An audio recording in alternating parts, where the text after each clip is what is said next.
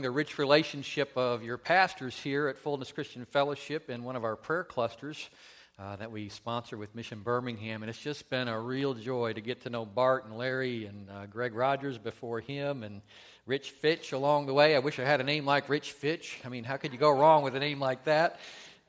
Andrea, thank you so much for your leadership here as well. Grateful for what you do. Thanks for this church. You have supported Mission Birmingham for a long time financially and through your prayers, and I'm excited about what God's going to do in the future as we work together to advance the kingdom in our community, because Birmingham is a paradoxical city. We've got a city that's the most Bible-minded city in the United States, one of the most evangelistically oriented cities in the United States.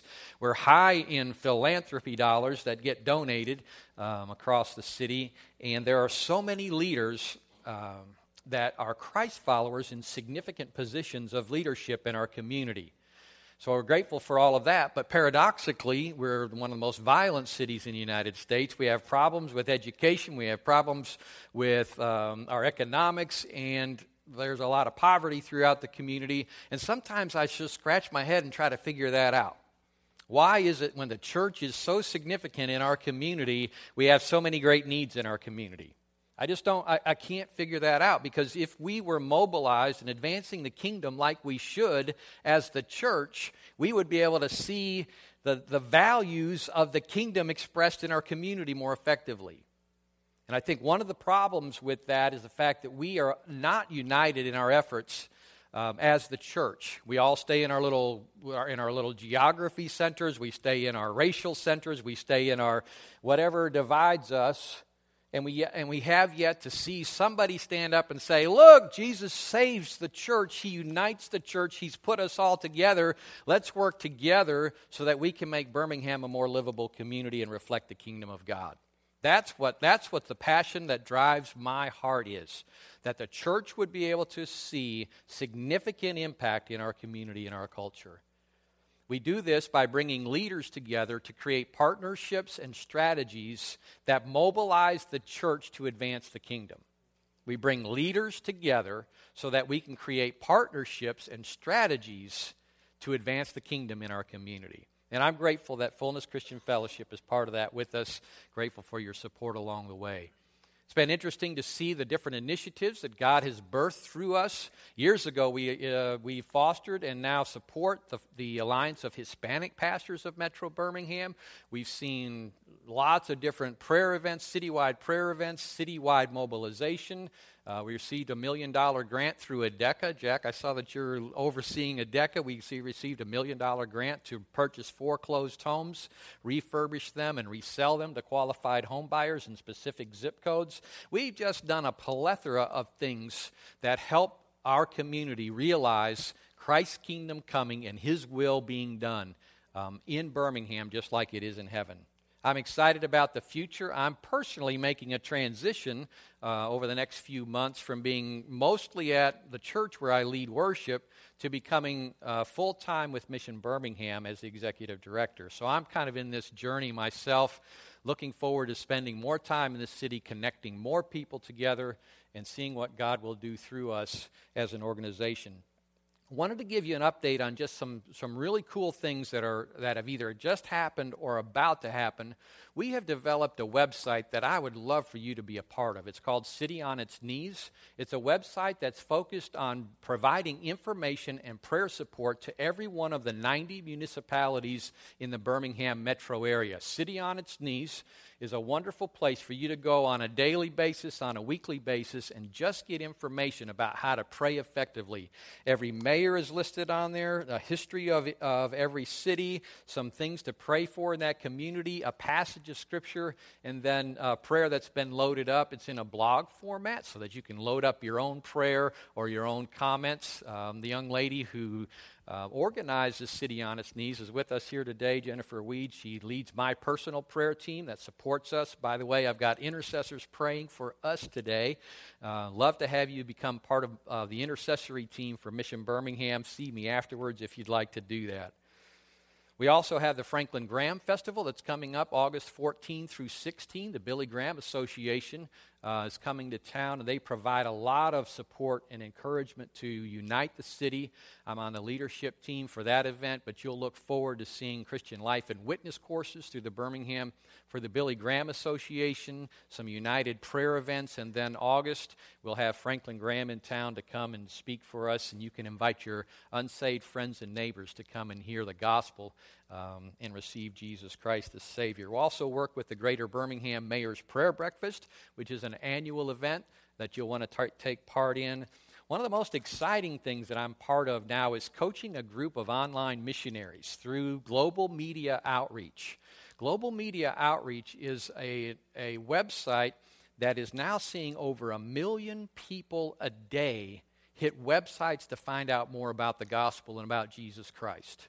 And here in Birmingham, we've got 25 missionaries that on a daily basis connect with people to help disciple them, to understand more about the gospel, and it's a wonderful opportunity. So I'm gathering on a monthly basis with those 25 online missionaries who are part of a 10,000-member online missionary team all around the world, doing some significant things to see the gospel advanced internationally. Connected to that, we've also developed just this month, we're beta testing a new app that will help connect evangelists to churches so that when somebody leads somebody to faith in Jesus Christ, they make a commitment. Maybe it's the waitress that they sit down with at the restaurant that they're at. They can get just their name and their email address. It will connect them to Global Media Outreach, but it also connects that new believer to a church local in town. So what we want to do is create these technology tools to help mobilize the church that can help people grow in Christ. Another thing that we're working on currently is called Serve My City, which is a way for people with a passion to serve to be able to find a place where that can be lived out. So if you have a passion for helping children learn how to read, the website will give you information about how to contact the Literacy Council or the Better Basics or other ways that you can connect with whatever it's in your heart to do in our community. Last thing I want to tell you about is a really cool website that we just developed over the last year called Pray Ephesians. I am committed to helping permeate Birmingham with prayer. Pray Ephesians is an opportunity for you to go to a website, learn how to pray Scripture more effectively. The entire book of Ephesians is there on the website. All you have to do is put your mouse over a specific verse or a portion of a verse, and a dialog box will pop up to prompt you what to pray related to that passage. Usually it's focused this way. God, what are you saying to me, about you that I can worship you for? That's the upward focus. Internally focused is, God, what are you saying through this passage about me that I need to pray about? And then turning it outward so that you can say, God, what do you want me to say about somebody else in intercession so that I can become an effective prayer praying the book of Ephesians together? Mission Birmingham was launched at a prayer gathering. In 1998, 85 pastors and ministry leaders gathered at Chaco Springs to do nothing but pray together. No preaching, no teaching, none of that. We just met to pray together. And God moved in significant ways, brought our hearts together, united us. We walked away with a covenant that we would maintain relationship with one another, that we would pray for the salvation and sanctification of our community, and that we would look to see the kingdom come and God's will be done in Birmingham just like it is in heaven. Since those days, it's been a significant opportunity for us as a united body of Christ to see that work being done effectively. But what I love about Mission Birmingham, it was birthed in prayer. I love the fact that you're in a 21-day period of prayer and fasting for your church and for your community. And today I wanted to speak to you about the prerequisites for powerful prayer. What does it take to be a powerful prayer?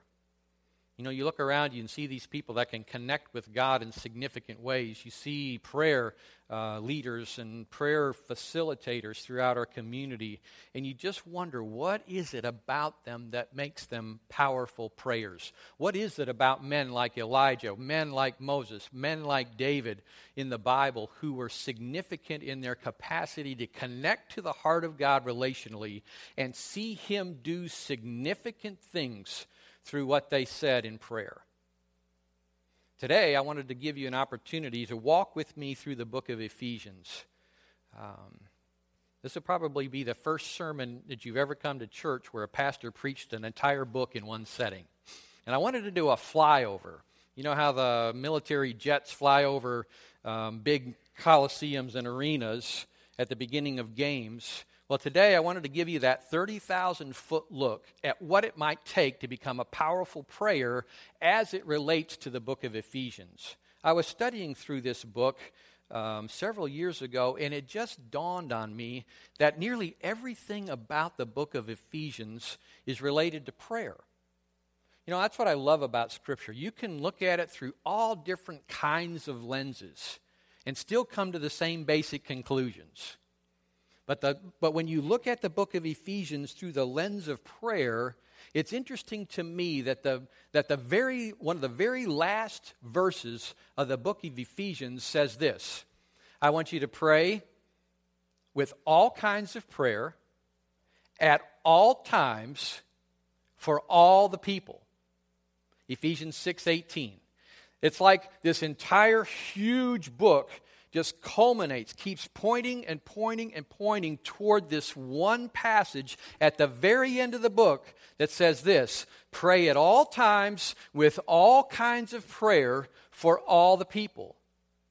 And I thought, why is that verse there at the very end of this book? Could it be that everything else in this book points toward that one place? And as I began looking at the major sections of the book of Ephesians, Ephesians 1 through 3, that talks about our position in Christ, as I looked at Ephesians 4, 5 through 5:17, how it talks about how we live out that position that we have in Christ. And then it talks about family order and how God has ordained families to be able to function together, and how it looks like when we talk about spiritual warfare, these large sections all have significant impact as it relates to prayer. So today I wanted to show you how this works. I wanted to just show you how the book of Ephesians is all pointing to the place where you can become an influencer in the very throne room of God through powerful prayer and the prerequisites that are required for you to be able to get there. Ephesians 1, chapter 1 through Ephesians chapter 3, that the focus of this passage, of this section of this book, is all about our position in Jesus Christ. It starts off this way, Ephesians 1, 19 through 23. God raised Jesus from the dead and seated him at his right hand in the heavenly places, far above all rule and authority and power and dominion and every name that is named, not only in this age, but also in the one to come. He has put all things in subjection under his feet. He gave him his head over all things to the church, which is his body, the fullness of him who fills all in all. Aren't you grateful for Jesus Christ this morning? Jesus Christ, Son of God, came to earth, lived a life sinless, died, was buried. God raised him up and brought him back up to a seat in the heavenly places. And there he reigns, Jesus Christ, King of kings, Lord of lords, the one who is the best at everything, the one who is first place in everything, the one who fills all in all. The one who oversees all things, the one whose sovereignty reigns over everything. Jesus never gets tired. He never goes to sleep. He never wears out. He never gets second place in anything. Aren't you glad you know Jesus today?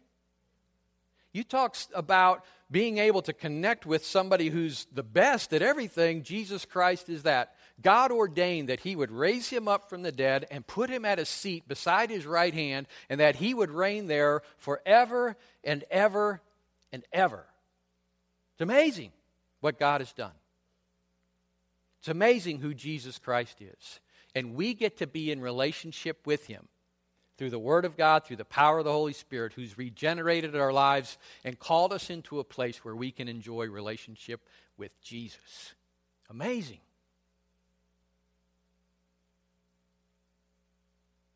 But what's amazing to me is the next thing that I want to say to you is, in Ephesians chapter 1, verse 3, says this: Jesus has blessed us with every spiritual blessing in the heavenly places. Ephesians 2, 4 through 6 says it this way. But God, being rich in mercy because of his great love with which he loved us, even when we were dead in our transgressions, made us alive together with Christ. By grace you've been saved. Amen? And raised us up with Christ. And seated us with Christ in the heavenly places. In Christ Jesus. This book of Ephesians is amazing because it says this phrase, in Christ, in the Lord, in him, 28 times. And here's the amazing fact. When God reached down and raised up Jesus Christ, guess who was with him? I was. If you have trusted in Jesus Christ like I have to save you, guess what happened to you when you put your faith in Jesus Christ? When God reached down and raised up Jesus Christ, if you believe in him, if you trust him by faith, if you're saved, you were raised up with Christ to the heavenly places. It wasn't just Christ that got raised, it was you that got raised. But it doesn't stop there, it goes on. He didn't just raise you up and he put you in the same seat as Jesus. You've been seated with Christ in the heavenly places. And there, you enjoy every spiritual blessing in the heavenly places. Listen to this laundry list in Ephesians chapter 1 through chapter 3 of what you enjoy in every spiritual blessing in Christ Jesus because you have a seat in the heavenly places. The fullness of God is in Christ, and the fullness of Christ is in me. I've been chosen in him before the foundation of the world. I've been predestined to adoption as sons. I have redemption through his blood, the forgiveness of our trespasses. I've obtained an inheritance in Christ Jesus. I've been sealed in him with the Holy Spirit of promise, who is given as a pledge of our inheritance. I am his workmanship, created in Christ Jesus for good works. In Christ Jesus, all of us who were formerly far off have been brought near by the blood of Jesus Christ. And that's why in the last part of Ephesians chapter 3 it says this, I pray for you that you would be able to comprehend with all the saints what is the breadth and length and height and depth of what Jesus Christ has paid for and the position that you hold in your seat in the heavenly places with Christ. He also says this in the book of Ephesians, chapter 1, verse 18. I pray that the eyes of your heart would be enlightened so that you would know three things: the hope of his calling, the riches of his glory, and the surpassing greatness of his power. How is it that you can experience those kinds of things? It's because you've been seated with Christ in the heavenly places. And Paul prays for the Ephesians believers. And he goes, I want you to have your eyes opened so that you could see what this is all about. It's an amazing fact. And if you believe the Bible's true, I do. It's true today of you, if you've trusted in Christ, that you're now seated with Christ in the heavenly places. It's amazing. Now, how does that relate to prayer? Let me show you this. I'm going to ask Andrea and Kevin to come up, if you don't mind.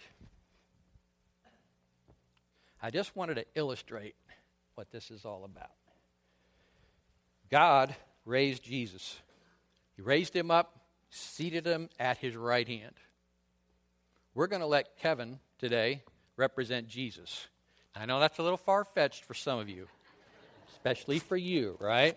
Okay? Kevin, you're Jesus today. That's big shoes to fill. I hope you're up for it.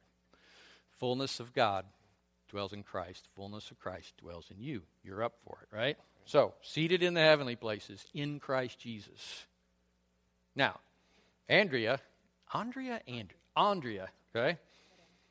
Andrea, she's far off. She's an enemy of God. She's way out there. But God loves her. And one day, Holy Spirit regenerates her life. She knows the truth. She says, I believe who Jesus is. And when God raised up Christ, he raised up Andrea. When God seated Christ in the heavenly places, he seated Andrea in the heavenly places with Christ. Andrea, I want you to sit right there on his lap. You guys all right? Need a little booth at the restaurant after church today, a little romantic, anyway. All right, I want you to look at this now. Andrea represents you, seated with Christ in the heavenly places. Every spiritual blessing, everything that Jesus has is hers, co-heirs with Christ, right? It's all coming. And even more, it's not just coming, it's available now. That's what you enjoy right there. Now, how does this relate to prayer? Take a look at that. How is it that right now, you, in that position, could ignore Jesus?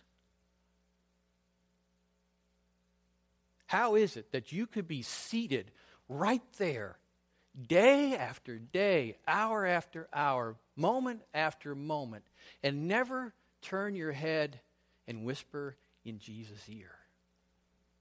How is it that you could enjoy the richness of fellowship with Christ like that and never talk to him? How is it that we ignore the one on whose lap we sit? Let me turn that. Can you imagine how powerful you'll pray when you realize that that's your position? You have every spiritual blessing in the heavenly places right there. It's all yours. So all you have to do is ask. All you have to do is relate. All you have to do is connect and draw near. All you have to do is pray that the eyes of your heart would be enlightened to see what this is all about. And that God would use us. Just turn our head to the ear of Jesus and pray. Pray for our families. Pray for our church. Pray for us as individuals. Pray for our community. Pray for our nation and our world. And yet so often we walk through life and we miss the opportunities that this position affords us. So will you pray?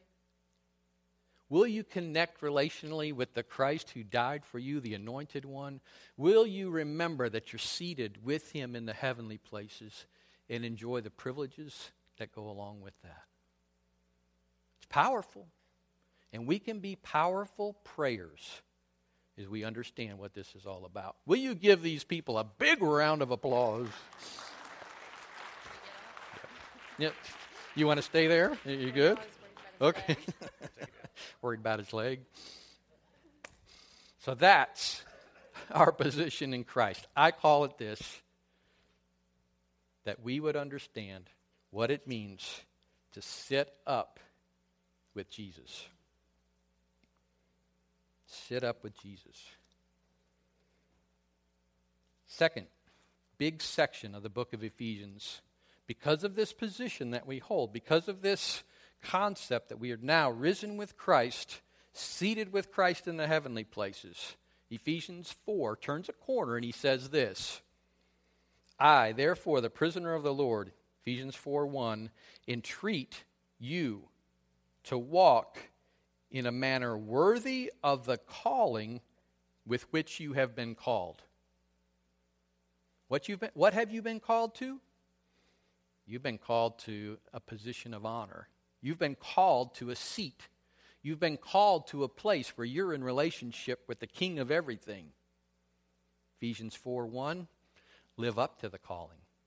I want you to walk worthy of the calling to which you have been called in Christ Jesus. Now, what's that calling all about?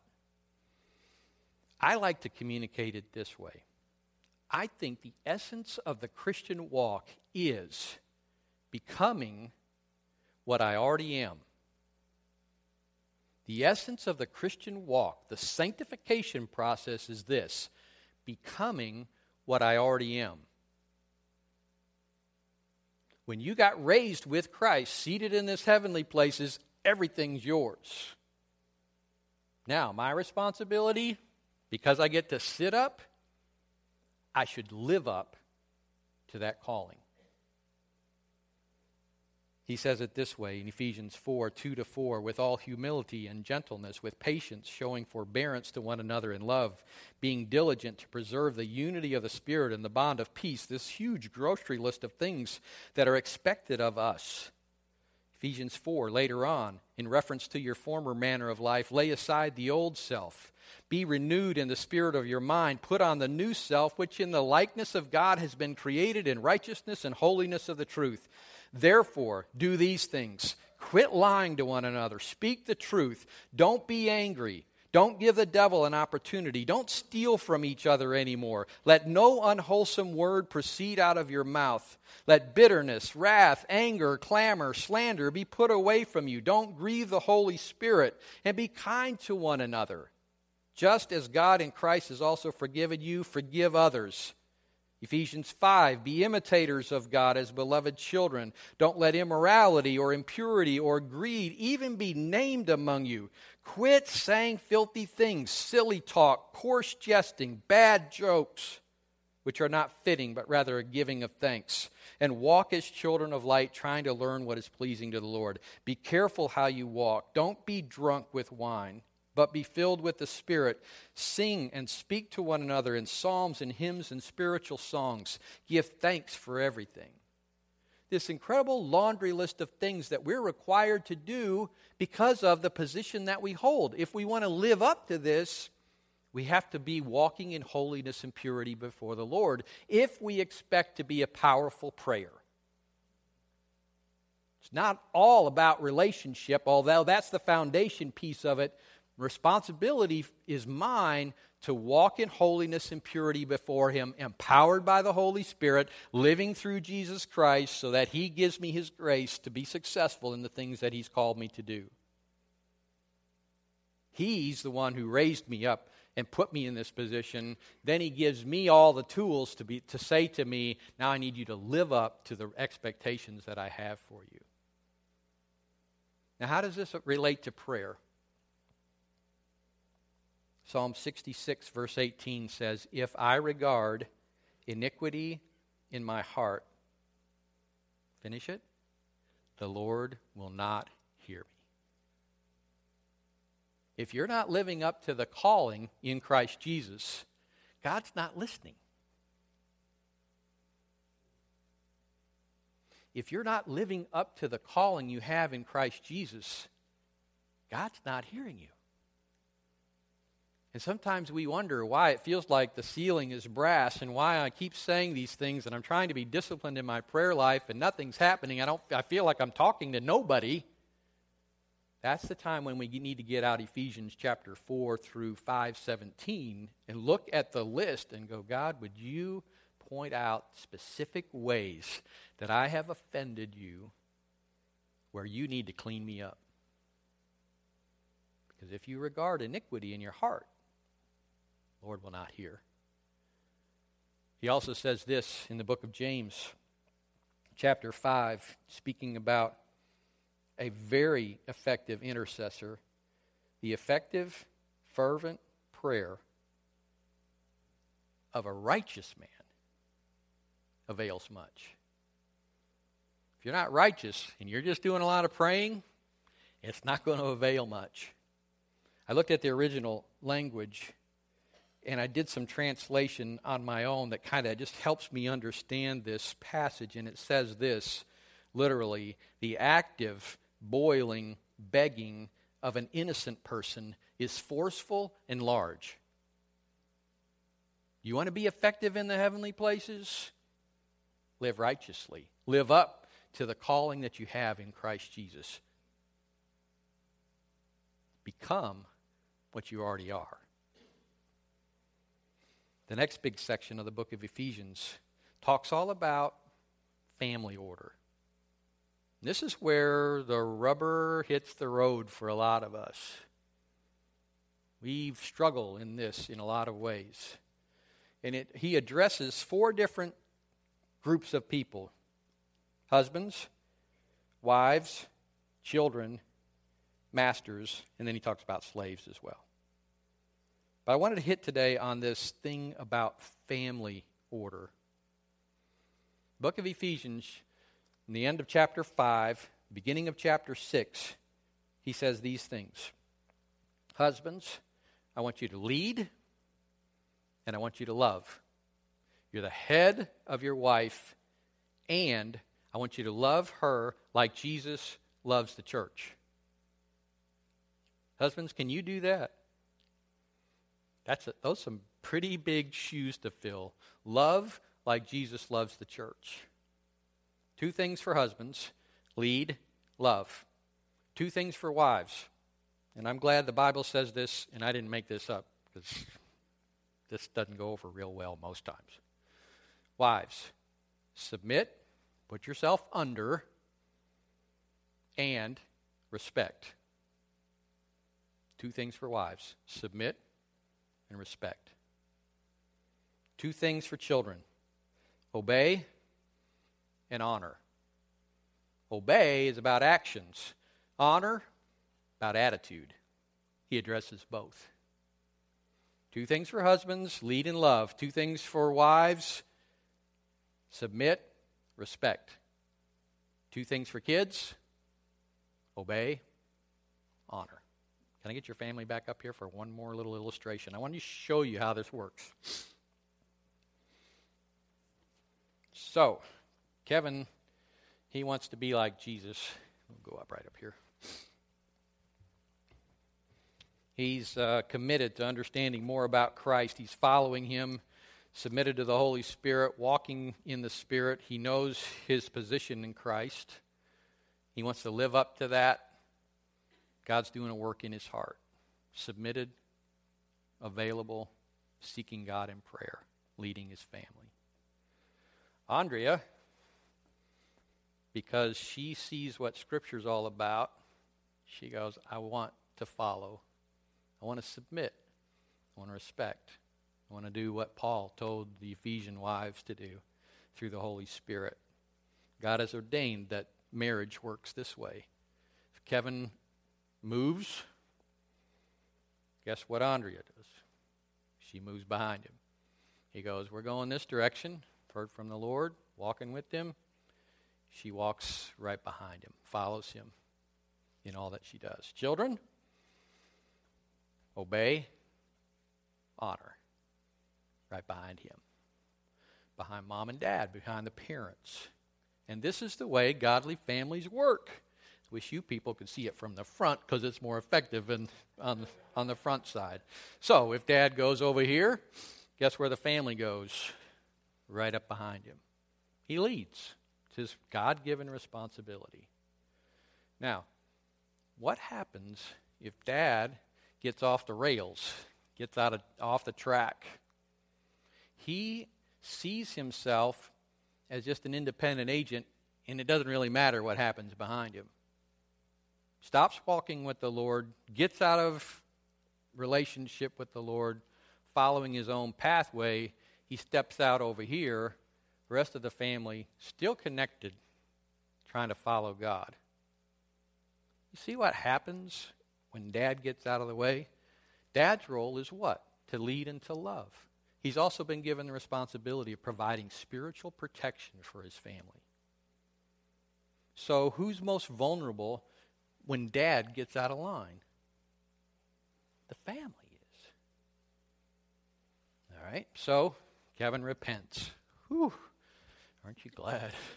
Brought back in order, goes to his family, says, I'm just not walking with God like I need to. I'm going to get back where I've got to go. His discipleship group is giving him accountability. He's talked to the pastor and the elders at his church. He goes, I'm getting this right. Along the way, years later, Andrea goes, whoo, I'm not following him anymore. She gets off track. She goes, I don't follow all that stuff anymore. Ephesians, what? Am I supposed to submit, respect? That just doesn't sound good. Now, parenthetically, let me say this.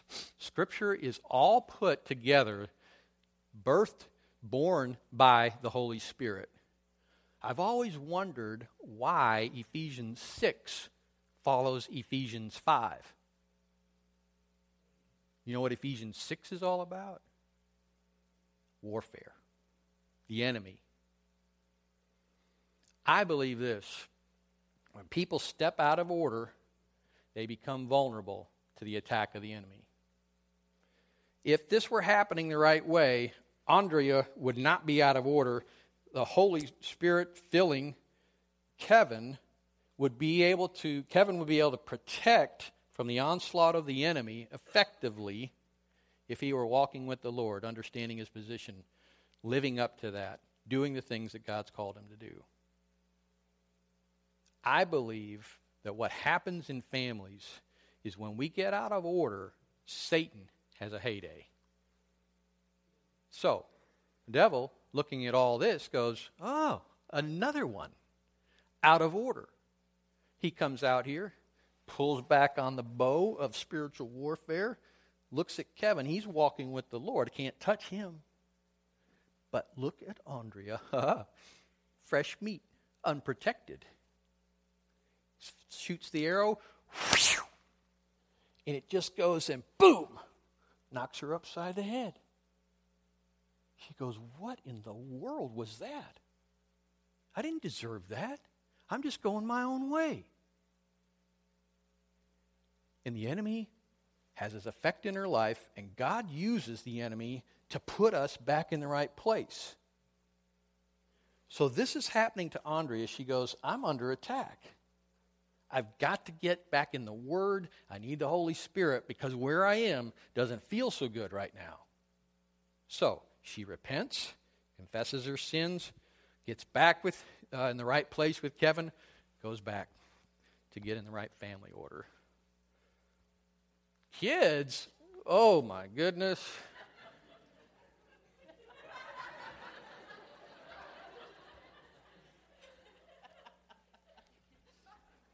You know this is true. They go, I don't know about this church thing. I'm just tired of all that. I don't want to follow my parents. They make me come home at midnight, and I want to be out late. I'd rather do whatever it is. I'm going to go have fun with my friends. I don't care about my parents anymore. And they keep stepping out, stepping out, stepping out, stepping out. And Satan keeps smiling bigger and bigger. And he sets up. He looks over there at Kevin walking with the Lord. Andrea, following her husband effectively, looks over here and goes, oh my goodness.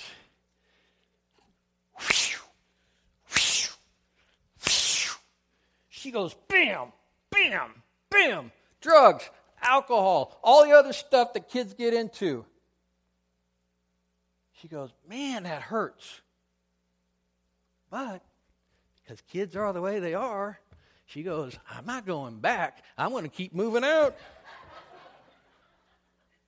Finally, when the enemy attacks so strongly and she comes to the end of herself, like the prodigal son, what did he do?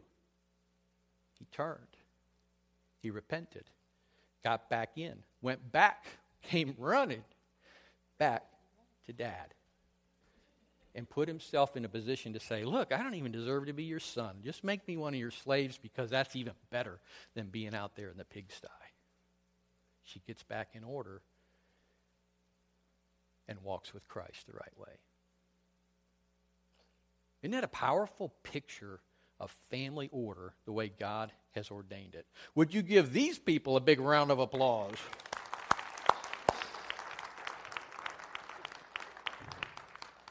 Now you're going, wait a minute, I thought this was a message about prayer, and here you all are in my business and stuff. Let me remind you of 1 Peter chapter 3, verse 7. It says this, you husbands, likewise, live with your wives in an understanding way, as with a weaker vessel, since she is a woman, and grant her honor as a fellow heir of the grace of life, so that your prayers will not be hindered. There is a reason why family order is the way it is. There is a reason why God has ordained that men lead and love their wives. There is a reason why wives submit and respect, and there is a reason why children obey and honor. And it's set up in this principle of 1 Peter chapter 3, live with your wives in an understanding way. Why? So that your prayers won't be hindered. There is an impact when families get out of line to our prayers. And the way to become a powerful prayer, get your family in order. Because you don't want your prayers to be hindered. Literally, the word means to chop. It means just to stop. You talk about sealing like brass. When things are out of order, the sealing's like brass.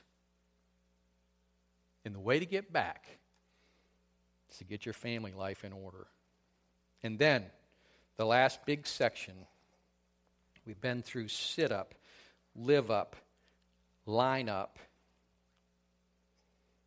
Last big section is this: suit up. You're in a battle. You are. Battle's not against flesh and blood, against powers, principalities, forces of darkness in this world. Now, how do you fight? You suit up. Helmet of salvation, breastplate of righteousness, belt, loins girded about with truth, gospel of peace. Take up the sword of the Spirit, which is the word of God, shield of faith. You know, most times when we hear this passage preached, we get a lesson on Roman armor rather than what these things are all about. But it is about salvation. It is about righteousness. It is about truth. It is about peace. It is about faith. It is about the Word of God and the sword of the Spirit, the Holy Spirit who comes and engages us, with us in the battle. You want to pray effectively? Remember you're in a war. You know, Satan hates you. He does. He hates everything you're about if you're walking with Christ. If you're one of these people who sit up in the heavenly places, he hates you. He is against you. He is against the church. He doesn't want anything to work right. He messes up everything. And you're in a battle. And the way to win the battle is this: suit up. Put it on. Salvation, righteousness, truth, peace, faith, sword of the Spirit, the Word of God. All of it. Now, how do you suit up? You suit up through prayer. How do you receive righteousness? How do you receive faith? How do you receive peace? How do you receive all of the things that He's told you to put on? It happened right here in this seat in the heavenly places. So when you turn and you talk in the ear of Jesus and you say, I need you right now. This doesn't feel good, and I'm in a battle, and I don't know what to do. And Jesus, the great intercessor, turns back to you and says, this is the way to go. I've been there. I've done all of that. I've endured more temptation. I've endured more battle than you'll ever receive. I know what this is about. The great high priest, gone before into the heavenly places, tempted in every way like we are. He's been in battle with Satan himself. And he knows. And he's given you every tool that you need to win. Trust him. And you get there through prayer. It's a spiritual download. You talk to him, he talks to you. How do I need to handle this? He's going to tell you. What do I need to do? He's going to tell you. How do I need to win? He's going to tell you. So walk with him by faith and listen. So we sit up, we live up, we line up, we suit up. And then lastly, Ephesians 6:18, we talked about it at the beginning. Pray. When? All the time. How? All kinds of prayer. For who? All the people. Pray. Just pray. It's like that old Nike slogan, just do it. And it shouldn't be drudgery. Why? Because you're sitting in an incredible seat position with Christ. It's about relationship. So pray up. So what are you struggling with today? You're going, wow, God, you've really opened my eyes to see what's available to me in my seat in the heavenly places. And Lord, as we've looked at your word today, you've pointed out some specific areas where I'm failing. And I need to confess. And I need to live up to what you've called me to do. Maybe you're sitting here and your marriage is struggling. You realize today, I'm not lined up like I need to be. I am vulnerable with the way I'm living my life. Dad, you may be way out of line. And you realize today, my family is very vulnerable right now because of what I'm doing. Wives, you may step out and you go, I am just not following him. You're vulnerable. Kids, children, you're not honoring, you're not obeying, doing your own thing, got that hard heart toward your parents. You're vulnerable. And then some of us, we're in a battle. And maybe in some ways today you're going, man, I am just getting it. It's coming strong. I don't know what to do.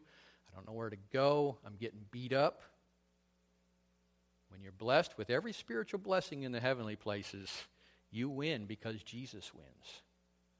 You're not alone. You're connected to him.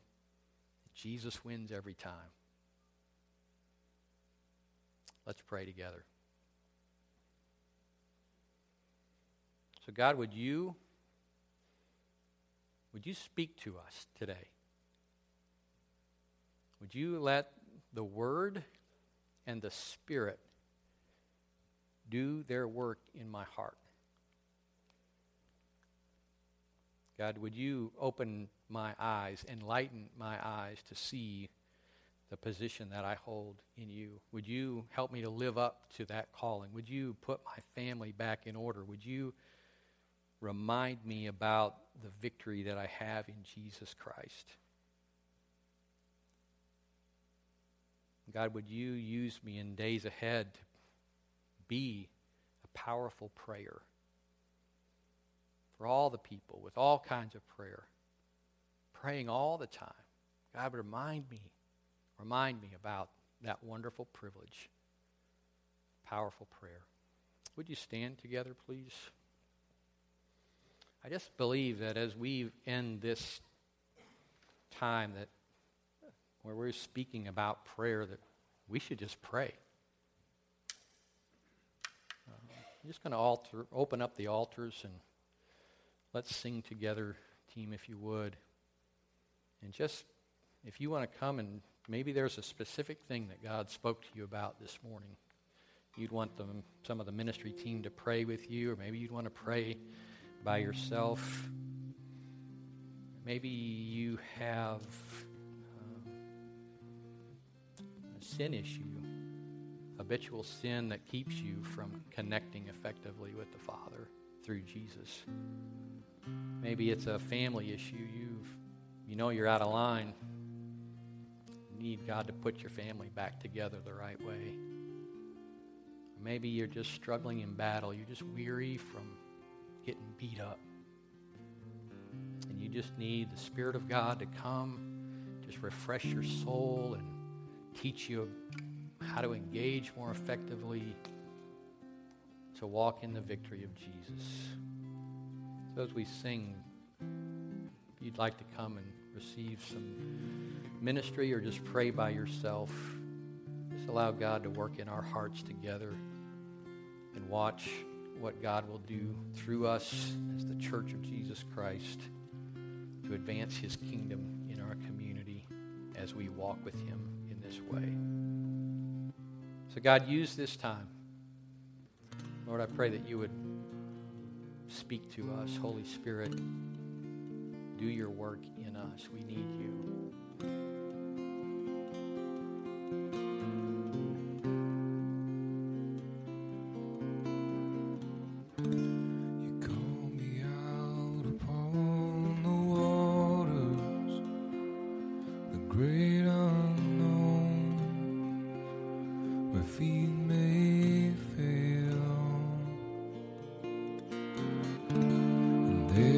Find